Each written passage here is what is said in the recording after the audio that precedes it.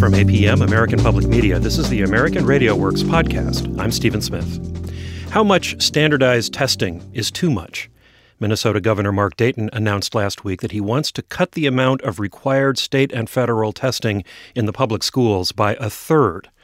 Dayton joins a growing movement of politicians, parents, and teachers across the country who are asking state lawmakers to reduce high-stakes testing. In a new book, NPR education blogger Anya Kamenetz questions the value of standardized testing. The book is titled The Test: Why Our Schools Are Obsessed with Standardized Testing, But You Don't Have to Be. Kamenetz sat down with ARW correspondent Emily Hanford to talk about why she decided to write about testing. You know, Emily, I didn't set out to write this book. I had written 2 previous books about higher education. My last book, DIYU, was all about innovations in higher education and new ways to achieve, quality and relevance and access. And I wanted to write a similar kind of book around K-12 education because I'd had a kid of my own. And I started looking at all of the innovations going on in K-12 and blended learning, maker spaces, project-based learning, 21st century skills, and all this great stuff happening. But what I saw again and again was that at least in public schools, those kinds of innovations were really being pushed to the margins. And the reason for that was the need to conform to standardized test requirements. And so after many discussions with my agent and other people, I realized I had to sort of turn the book around a little bit and make it a book about, the issue of testing itself. So what we have done since No Child Left Behind, which went into effect in 2002, is add a lot of tests in pursuit of this goal, and it's unclear whether it's made much of an impact. We might be where we are without them. So just how much time is testing taking up? How much time are we spending on tests and test prep in American schools today? Well, so it depends on who you ask, but I think that there's a broad consensus from the Secretary of Education to the head of, state school officers to the large urban districts that the testing going on is too much. And the reason for that is so students are mandated by federal law to take 1 test each year in math and reading in grades 3 through 8, plus 1 more in high school. And that's not necessarily so much. But then what happens is that because states are being held accountable for the outcomes of these tests, they then have motivation to administer practice tests, and they want to administer diagnostic tests because they want to get the results right away, and the state tests don't come back until the year is over. They want to administer benchmark tests in the middle of the year to predict how the students are going to do in the state exam. And so a survey by the Council of Chief State School Officers and the Council of Great City Schools found that students are taking 113 standardized tests in total by the time they graduate, and that these tests are administered for a total of 23 distinct different purposes. You mentioned in the book a conversation with a very good friend of yours who's a principal at a public school in the Bronx, and she surprised you by defending the tests. What was her argument for them?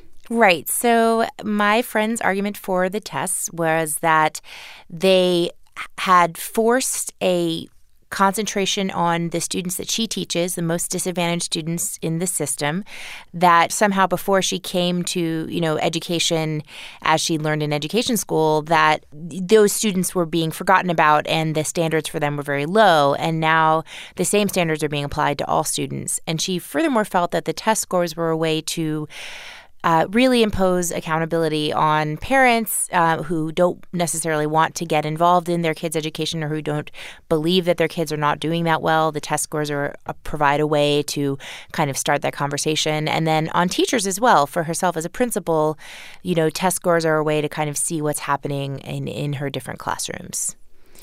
So what do you make of that argument that we need standardized tests to, ensure a certain quality of education and in particular to ensure equity? Well, I think that, the equity argument that has been, part of No Child Left Behind since the beginning is probably the strongest argument in favor of national standardized tests. But, as I kind of try to tease out in the book, there's at least 3 different separate issues that come along with testing. One is the sheer number of tests that students are taking and the way that it's sort of defining the experience of school. The second is the stakes that are attached to these tests. And then the third and sort of broader ultimate question is, what are we testing for? Are we testing the right things? Are we testing them in the right ways? And I think that you can be in favor of disaggregating test results and looking at the performance of all students without necessarily saying the only way to do that is a federally mandated annual standardized test. And the point, of course, of the standardized testing, annual testing, is to improve education. So what do we know about how well it has worked? Well, the facts are in debate, but the findings that people most commonly cite is that there have been modest improvements in test scores. And here you get into a kind of a funny end run, right? Because we're using test scores to talk about the impact of test scores. But if you talk about the national test, the NAEP, which has been given for many decades and is sort of the baseline of American student performance and is a sampling test, by the way. If you look at NAEP scores, there's been modest improvements over the last decade, very little decrease in the achievement gap between minority groups and white students. But the modest improvements in NAEP match the modest gains made in the decade before No Child Left Behind. And so there's an argument to be made that although the evidence looks modestly in favor of No Child Left Behind, the same improvements might have happened if we had not had No Child Left Behind. So it's really hard to say that it's been a resounding success, certainly not in closing the achievement gap, which was the number one kind of argument made in favor of these tests. So one of the things that I think is happening is that we put into place this law that mandated annual tests. And then, as you mentioned before, we put a whole bunch of consequences, stakes attached to those tests. And I think that's really why you see so much test prep and benchmark tests and all that happening in schools. So in the book, you do talk about that. There's testing, and then there's the accountability system that we have created around testing. Can you talk a little bit about what the accountability system is and how that's affecting the testing culture? Sure. So this is, accountability on its basic level, right? You visit consequences onto states, onto schools, onto districts, onto teachers, and onto students for the outcomes of these tests. And what's happened is that ever since the beginning with No Child Left Behind, there's been far more sticks in the federal and state arsenal than there have been carrots. And so there have at times been resources available to schools for things like, after-school tutoring programs. But what we see most often is we see schools being reorganized, having to come up with plans to change how they operate, having their leaders replaced, or then being closed. And in the peak years, in the last half of the decade, under No Child Left Behind, you had thousands of schools being closed per year. And, whether or not you feel that that's the best way to ensure that all students attend a high-performing school, it's undeniable that the act of closing a neighborhood school leads to community resistance, leads to, street protests in Newark and Chicago and Harlem, because parents and students feel fairly or unfairly that their schools are being taken away from them. It does seem like the assumption in the way that we've set up the accountability system in this country is that schools and teachers could be doing better if forced to do better. And bad test scores is a way to force them to do it. And I guess the question that I ask myself as a reporter now is, it's not so clear that we know what to do, how to make schools better. Right? I think that's a really important point, because the baseline argument that's often made in favor of testing is that it's somehow a way to catch or smoke out the bad teachers. And I found myself in the Office of Ed Tech in the Department of Education, and somebody was making a really passionate argument that the reason we need tests is because I was in a classroom last week in D.C. and the teacher was sleeping. And it's these kinds of stories that are told, and it almost reminds me of like the welfare queen rhetoric of the 1980s, where it's like everything is premised on the idea that what we need to do is have policing on the federal level or the state level in order to catch bad teachers, where, you might look at things another way and say, well, what are the conditions under which teachers do their best work? What do high-performing teachers want and need to do a good job in the classroom? And how do we know that that's actually happening? One of the things that you do very well in the book is sort of spell out what happens to teachers in a system that is driven primarily by tests and the accountability system around tests, and the kinds of choices that teachers are forced to make and how sort of teaching to the test ends up happening in schools. Can you talk about teaching to the test, what that is, and how that ends up happening? Sure. So in a very straightforward way, researchers have documented that teachers are spending more time on math and reading and less time on every other subject, including science and social studies and PE and the arts. And these are decisions that are made on a school-wide basis because schools are being held accountable for the outcomes of the tests. And the way that teachers respond, they speak to it themselves. And I quote a teacher in the book who talks about, I thought I was doing best by my students if I dropped everything and switched over to test prep so that they do well. And then I could get the testing requirement off our backs. But what I found was that by teaching students to guess, to manipulate, to eliminate wrong answers, I was really teaching them to be lazy. I wasn't teaching them to ask questions. It wasn't a student-centered classroom. And indeed, again, this is borne out that when teachers are under the gun of a standardized test, they lecture more. There's more teacher-directed teaching. They race to cover more ground. Their teaching is less differentiated, so they're trying to push the slower students along. They're not necessarily giving more advanced work to the students that might need to, might be already farther ahead. And then overall, even in the tested subjects, the type of teaching that we might like to see is not encouraged by the imposition of a high-stakes test.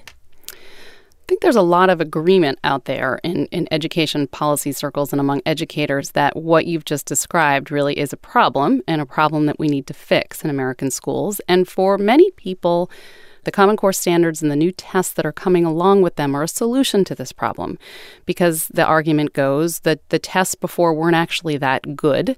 And so we were teaching to the test, but we weren't teaching to a good test. And if we have a better test, then there's nothing wrong with teaching to a test if you're teaching to a good test. But you don't buy that argument. You say in the book that you think Common Core and the Common Core tests are going to make things worse. Why?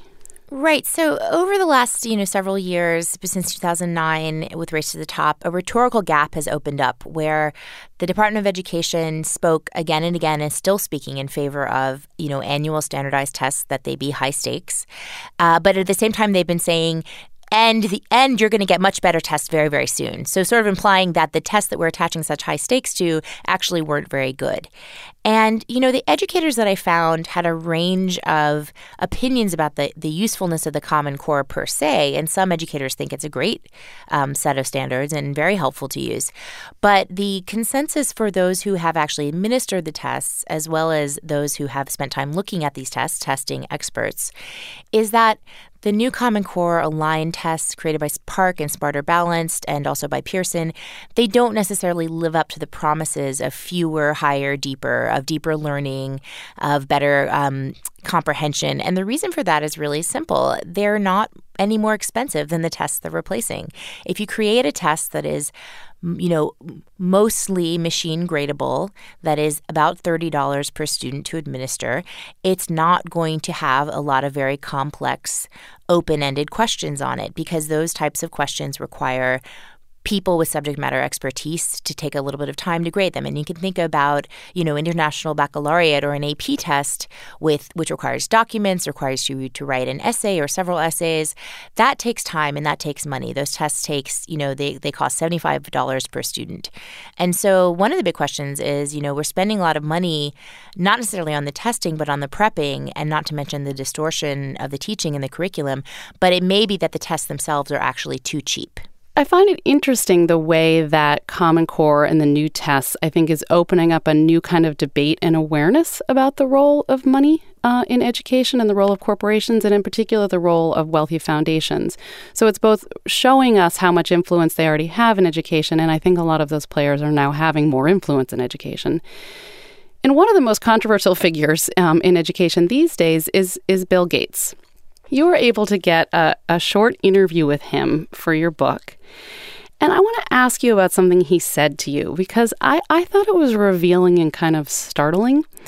You asked him about whether he has concerns that a test-driven educational system, leaves little time for exploration and creativity and a project-driven approach, the kind of stuff you were hoping to find in K-12 schools when you started writing this book, but then decided you had to write about testing instead because there wasn't enough of it going on.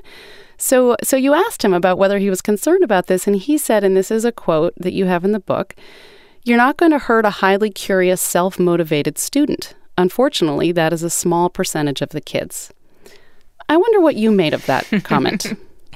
Well, I mean, I think by definition, it's an elitist statement, right? He's basically saying there's not a lot of Bill Gates out there, not a lot of geniuses, not a lot of people who would take time off school to pursue a passion as he did and actually do independent study and gain access to computers after hours so that he could teach himself to program in high school.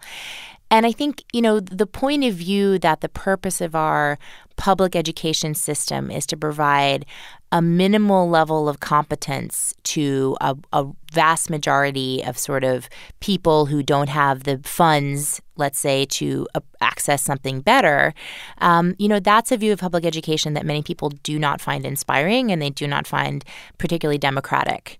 There are a lot of the most impassioned educators that I know are committed to the absolute opposite. Without exception, they would say, I believe every child can be motivated, and I believe every child has curiosity in them, is born with curiosity, is passionately curious, and just is waiting for that to be unlocked and opened up.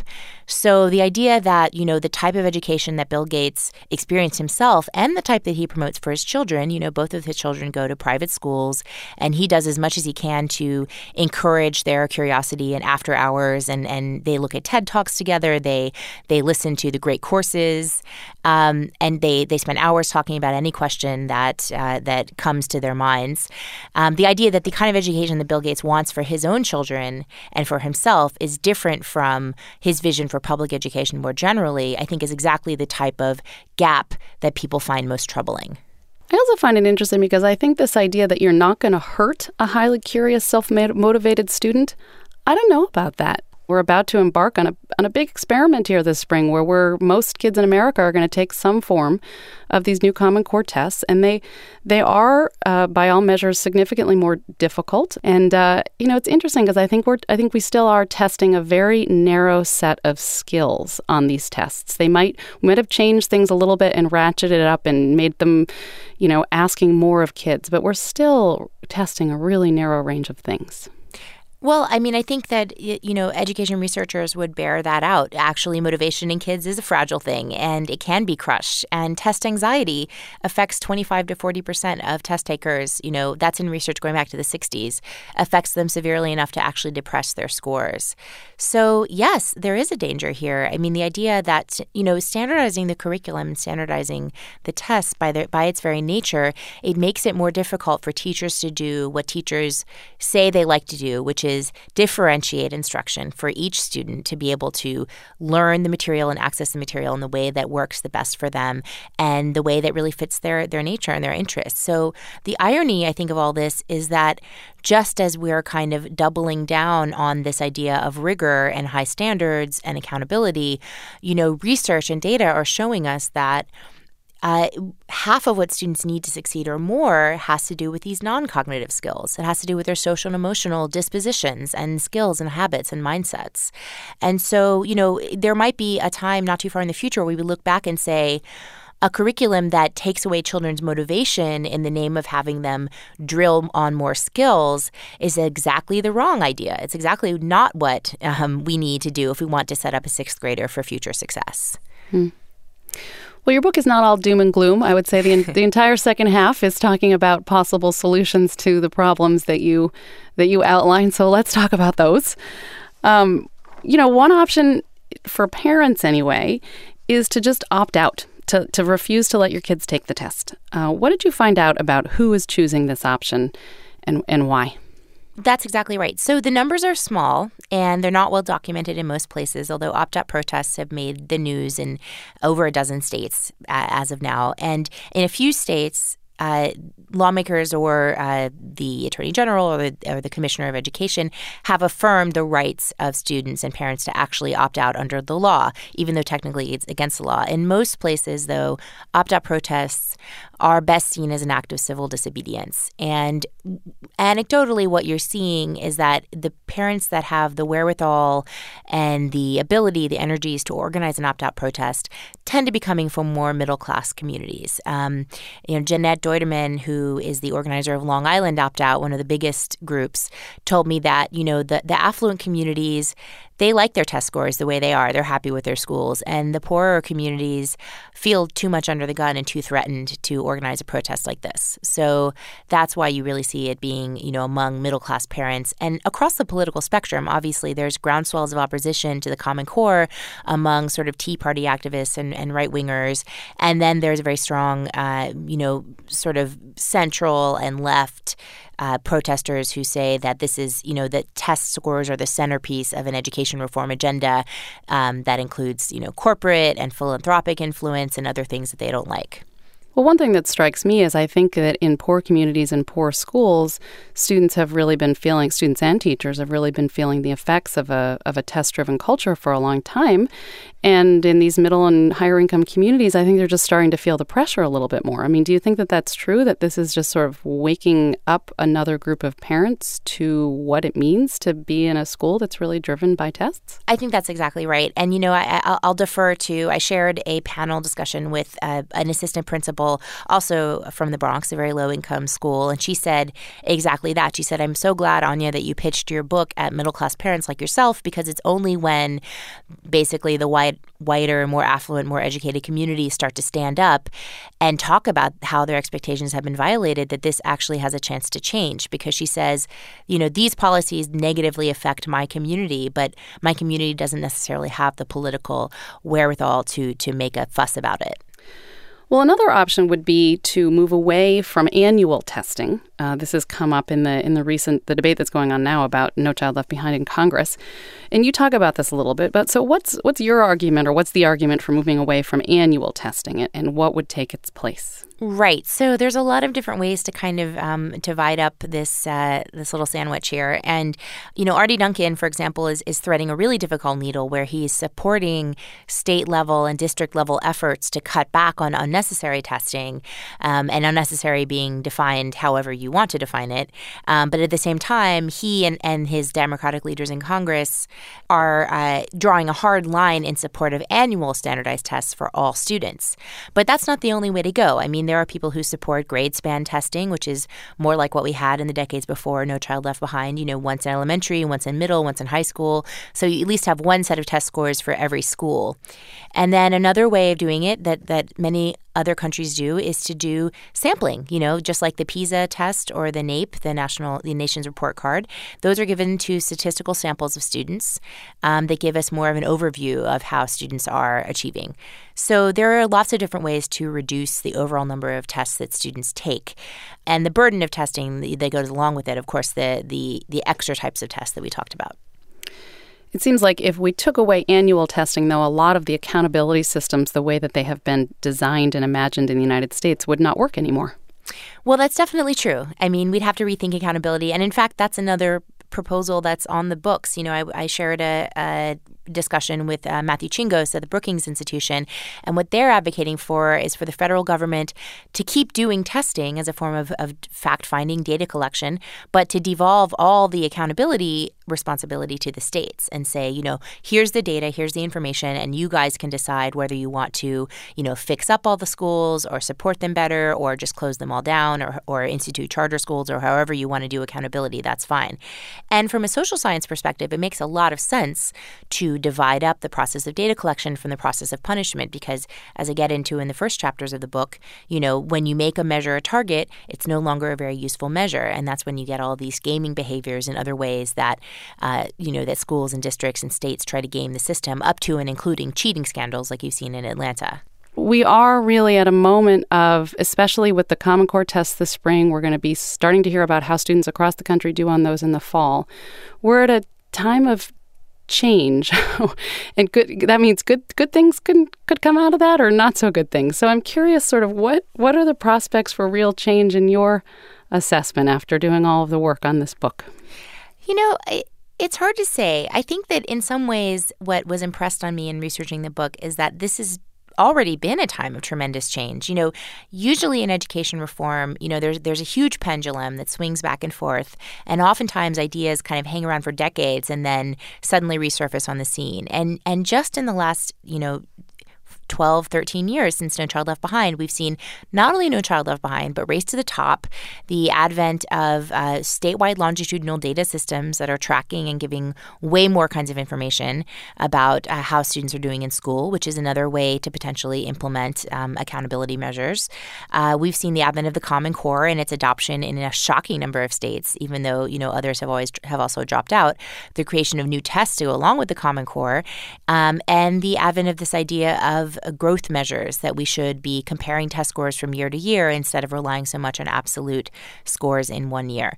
So there's a lot of change, a lot of ferment that's happened already, and the question of whether we're going to suddenly revise and have a little bit of whiplash around annual testing, I think is still up in the air. But I would predict that there's going to be, that the next few years may be resembling the previous several years in that the large scale and impact of change is going to continue. This is going to continue to be a major topic of debate, certainly on the Republican side when you look at the contest for the nomination for president.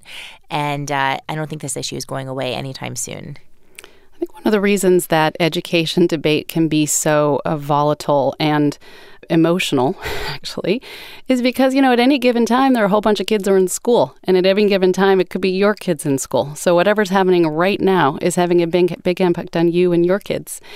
So I am wondering, you started off by you mentioned your daughter, and how has working on this book made you think about what kinds of decisions you are going to make about her schooling, how you're going to think about that? Well, so I wrote this book partially for a selfish reason, to give myself the background and the expertise that I needed to make what I felt like was the best possible decision for her. And I think what I learned most of all is that the best thing that I can do for my daughter is to just chill out and relax. I don't want school to be a high anxiety setting for her. I want it to be a place that she approaches with curiosity and with excitement. And I also learned that the research really strongly supports the idea that as, the product of two educated parents, my daughter's likely to do just fine in school. The chances that she graduates high school are overwhelming. So, given that, and given that I, choose a school that's not an overwhelmingly negative place for her, and that I avoid transferring, a lot of anxiety about achievement onto her, I think that the chances are that she's going to do really well. So the tips and tricks that I give to parents in the last chapter of the book, assuming that you can't opt your child out of every test, or you may not want to, there are lots of different ways that you can help your child do better on tests and do better in school and also do better in life in general. And it's that kind of win-win-win that you really want to be pursuing. I got a call yesterday from the city. They are, trying to inform people about the universal pre-K slots in New York. And I'm completely gung-ho about the idea of sending her to the neighborhood school. I think that it's going to be an important experience for all of us to, for me and my family to understand how the public school system works. And the most important thing at her age is really to be exposed to a diverse social setting and context and be able to relate to all different kinds of people. And so that's what I'm hoping for her to get out of school, especially in the early grades. Well, thank you very much. It was great to talk to you about this. Thanks a lot. That was ARW correspondent Emily Hanford speaking with NPR education blogger Anya Kamenetz. You can find a link to Kamenitz's book at our website, AmericanRadioWorks.org. And you can find more podcasts about higher education and K-12 education. While you're there, browse the archive of more than 100 documentary projects and tell us what you think of our coverage. AmericanRadioWorks.org. We're on Facebook at American.RadioWorks and on Twitter at AMRadioWorks. Support for American Radio Works comes from the Corporation for Public Broadcasting, Lumina Foundation, the William and Flora Hewlett Foundation, and the Spencer Foundation. I'm Stephen Smith. Thanks for listening. This is APM, American Public Media.